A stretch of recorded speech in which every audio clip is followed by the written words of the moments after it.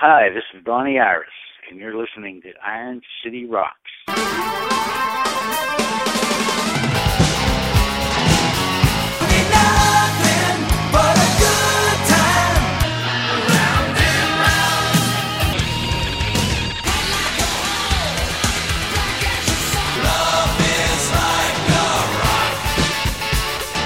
Hello and welcome to episode 18 of the Iron City Rocks podcast. The Iron City Rocks podcast is a podcast devoted to promoting Pittsburgh-based hard rock, heavy metal, and blues music. I'll be your host, John.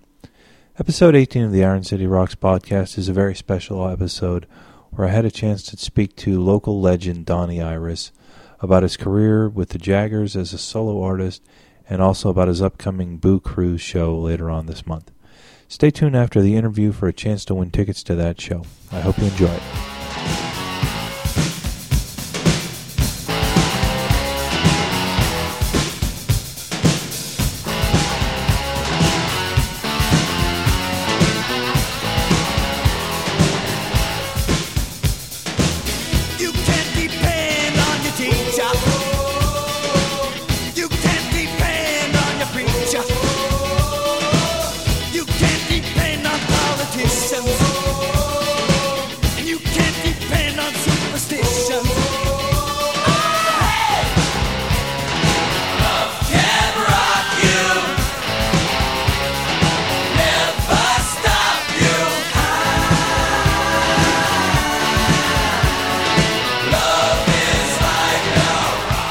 All right, folks, on the line we have Pittsburgh rock legend Donnie Iris. Donnie, thank you for joining us. Thank you, John. Thanks for having me, man. It's an honor to get a chance to talk to you. Wanted to get in touch with you. You've got a show coming up in the Pittsburgh area. I believe it's next week, the 24th of October, the Boo Cruise? Yeah, right. It's Saturday, 24th of October on the Gateway Clipper for the Halloween cruise. I think they call it the Boo Cruise. And let's see, it's usually a lot of fun to do that show because there's so many people out there in their Halloween garb, and it's it's a treat to be there on that night. Yeah, I imagine you packed the boat pretty tight. That's excellent. Yeah, that's definitely a good venue for us for sure for many years now. Wonderful. Just to bring people up, I think your stature in the Pittsburgh community is almost without saying, but just to kind of familiarize people, maybe younger people who haven't been around quite as long as I have and you have. Where I know you grew. Did you grow up in Elwood City?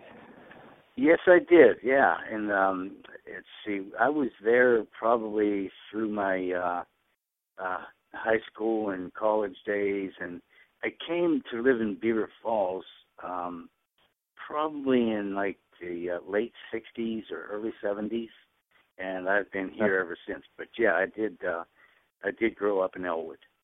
Mm-hmm. Now, did you take up the guitar? Is that your first instrument, or I know you obviously ended up singing at some point, but singing first and the guitar?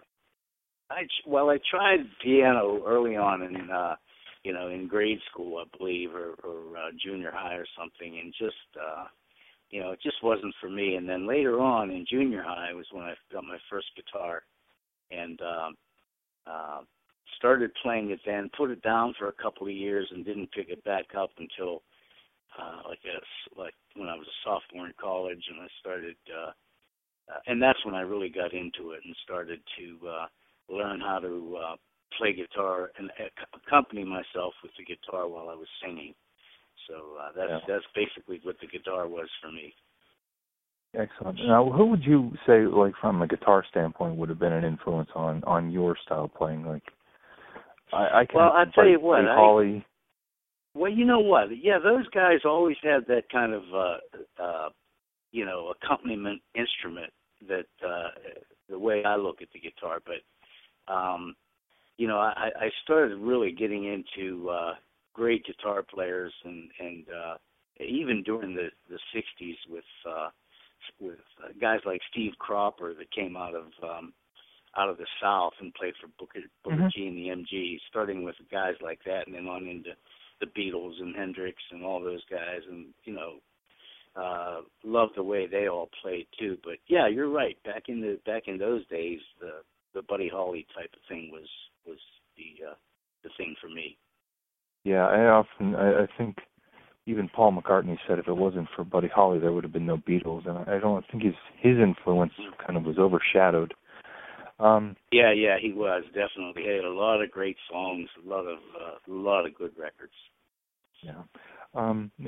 Your first band was the Jaggers, or that was just kind of your first commercially successful band? Yeah, that's right. Jaggers was probably, that was the first really professional band that I had been in. We decided to just do that for a living. Before that, I was in, a couple of different bands, but just for more or less entertainment purposes than anything else. Yeah. We got into it full time with the Jaggers back in probably, that had to be around 1964, maybe 65, something along those lines. And you guys obviously had a what's that? You obviously had a huge hit with the Rapper. Now, were you involved in the song? Were you involved with songwriting at that point? Yeah. I wrote the song back in '69. We recorded it in late '69. It became a hit in '70. So that was a song that I had written back then. Wonderful. So that's good. That'll probably still pay dividends today. And then you were with them. And then you were in Wild Cherry. Am I correct in that? I joined the band probably a year or two later after the Play That Funky Music was such a big hit. Okay.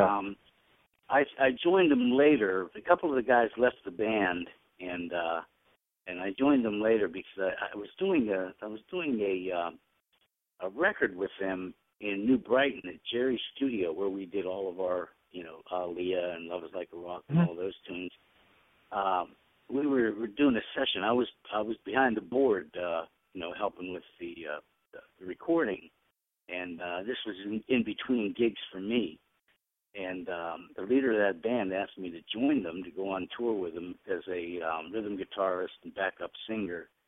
And I guess that was probably, a year or two after Play That Funky Music, White Boy was a hit.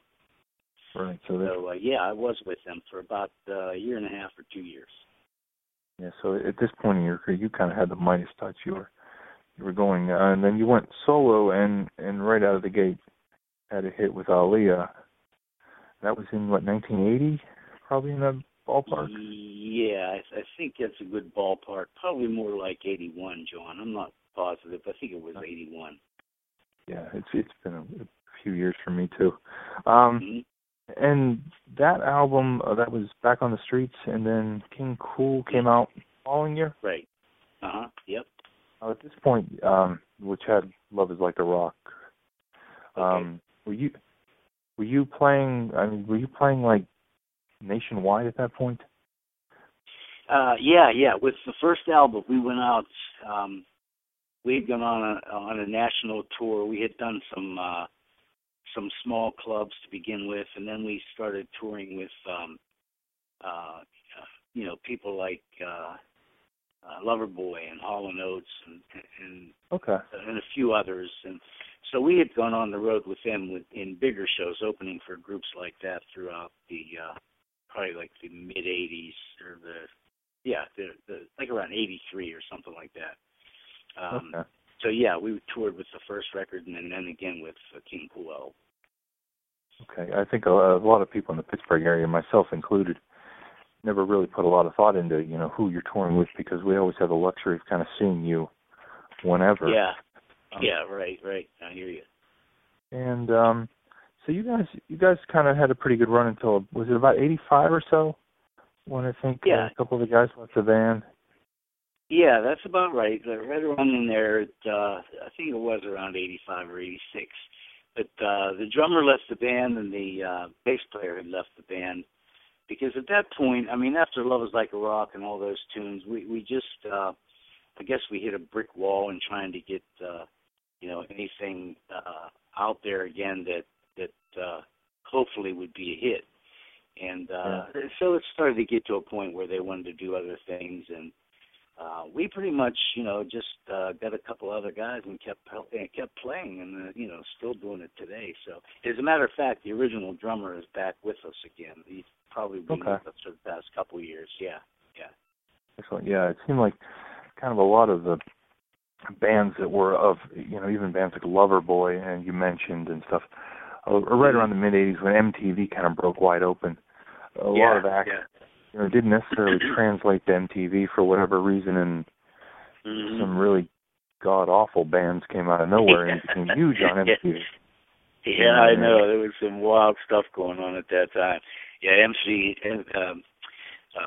MTV was definitely in its infancy when we I think our first thing on there might have been the video of Leah or Agnes or both. I don't remember, but after that, then they put a live version of Love's Like a Rock on MTV. So, yeah, it was Pardon me? I remember the video for Agnes. Yeah, do you remember that? You're one of the few. I mean, I've gone on YouTube and I've seen almost all the other videos that we've done, but I haven't seen anybody to put one on there for Agnes, because there was one for that song as well, but I've never seen it on YouTube. I was a bit of an junkie at the time, so and it was always like, wow, the Pittsburgh guys on TV. Yeah. So, you had an album out just a couple of years ago, Elwood City. Am I correct? Yes. A few years in. Do you have any? Pardon me? I was going to say probably about 06, 07, somewhere in the ballpark. Yeah. It's been about 3 years ago. You're right. So it would have been around 06 or 07. And go ahead if you wanted to follow up with that. I'm sorry. I was going to say, do you still tour? Like when you put out a new album, do you typically take it Midwest, or do you just kind of keep those or local now? We've been doing stuff just for our fan base. Really, we haven't talked to anybody about anything else other than within within the Pittsburgh, Cleveland, Youngstown, Johnstown areas. But that's about it. We haven't really pursued any road trips or tours. And it's because I think, pretty much we don't really want to at this time. We're having a lot of fun doing things the way we're doing it now and relaxing and going into the studio in a relaxed manner rather than having to, follow up with this and that. It's been very cool.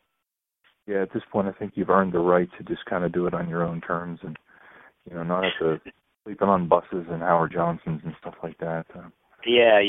And what's really cool about it is we're still able to go in and have fun with it, and then have those things ready for for the fans whenever whenever we feel that the time is right to do it again.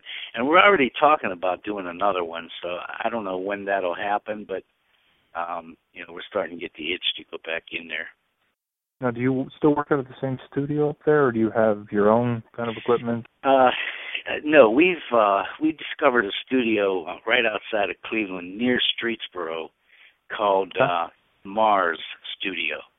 Okay. It's out in the country, and it's there's not much around it, and it's just a great sounding studio. We love it there. It's got an old board there, mixing board that came from England from the late 80s, I believe. An old Neve board, I think it's called. But it's just a great sounding studio. We like the guy that we're working with there, and it's just been a great find since we stopped doing stuff at Jerry's in New Brighton. Yeah, that's good. I mean, I think you certainly got the fan base in this area, that it would gobble up a new CD. Do you think with the internet and the advent of does the MP3s and the iTunes of the world help the Donnie Iris distribution, or is it more of a hassle? Yeah, definitely. I think it's been great for us. All the new technology really, I think, is helping bands like us, as well as bands that never get heard before. It's just like and it's great for these the new bands that don't have to always depend on a big record label anymore. I mean, it's I love the new technology for all this. Yeah, I fear that the big record labels aren't going to be able to survive. Yeah. I mean, that's a good point. I don't know how much they're needed anymore. I mean, they're always going to, promote and make tons of money with the huge bands, but the other ones that are like under the radar, they're the ones that are benefiting a lot from all this. You look back to the way it was, when your solo career started, and so many bands, could spit out 500,000 albums in the span of a couple months, and now, it takes forever. If an album does go platinum, that isn't Miley Cyrus, it takes forever for it to happen. With the exceptions of a rare Metallica. Exactly. Yep. You look at the giant bands now that, I think Kiss's album sold only like 108,000 last week. That's enough to almost be number one, but 20 years ago, it would have probably sold. It probably would have shipped at 1 million. So. Yeah, you're right. Yep, that's another good point. I mean, it's amazing how some of these older bands are just, going out there and doing stuff, and young people are jumping on them too. I mean, it's just, it's great to see that happen. Yeah, I know. It seems like for some reason Walmart has become the fountain of youth. AC/DC sold, I think, 1 million. Journey's album went to number one. The Foreigner's got an album. Kiss is going through Walmart. Unbelievable. Unbelievable with Walmart. Yeah, I mean, who needs a big record label when you've got Walmart behind you? I mean, it's amazing. Amazing. You've got to be able to give away a 3 CD set for $10, but they'll sell you a T-shirt with it. Yeah. But I want to thank you for taking the time to talk to us. Again, your show's coming up on the 24th. The Boo Cruise. Tickets through, I know DrewskiEntertainment.com has them. I'm guessing Ticketmaster. I guess it would be. Yeah, the Gateway Clipper website too. I think you can get them there as well. Okay, and how can people find more information about you? Do you have a website or MySpace? Yeah, there's 2 websites. The official website is DonnieIris.com, and there's an unofficial website. There's a guy that has an unofficial site called Parallel Time. Right? It may be parallel_time.com. Yeah. But he's a big fan, and we see him at all the shows all the time. Glenn is his first name. I can't remember Glenn's last name off the top of my head, but good guy. Comes around to all the shows and started a website on us a long time ago, and he does a really nice job on that one too. So, you can get a lot of information from him too. But either of the 2 websites. Wonderful. Okay, and we wish you all the best of luck, and I thank you for taking the time to talk to me. All right, man. Thanks a lot for having me, John. And there you have it. Super nice guy to talk to. Really enjoyed that. If you'd like to win tickets to see the October 24th Boo Cruise with Donnie Iris aboard the Gateway Clipper, go to www.ironcityrocks.com and click on the link for the Donnie Iris tickets. Fill out a form. We promise we won't sell your information to anybody. Take a chance to win those, and we wish you luck. If you're a band interested in being featured on the show, you can use the contact link on ironcityrocks.com. We're on MySpace at myspace.com/IronCityRock. Facebook, we're Iron City Rocks, and Twitter at twitter.com/IronCityRocks. Best of luck, and hope you enjoyed the show. And if you'd like to provide any feedback on iTunes, I would very much appreciate it. Thanks again for listening.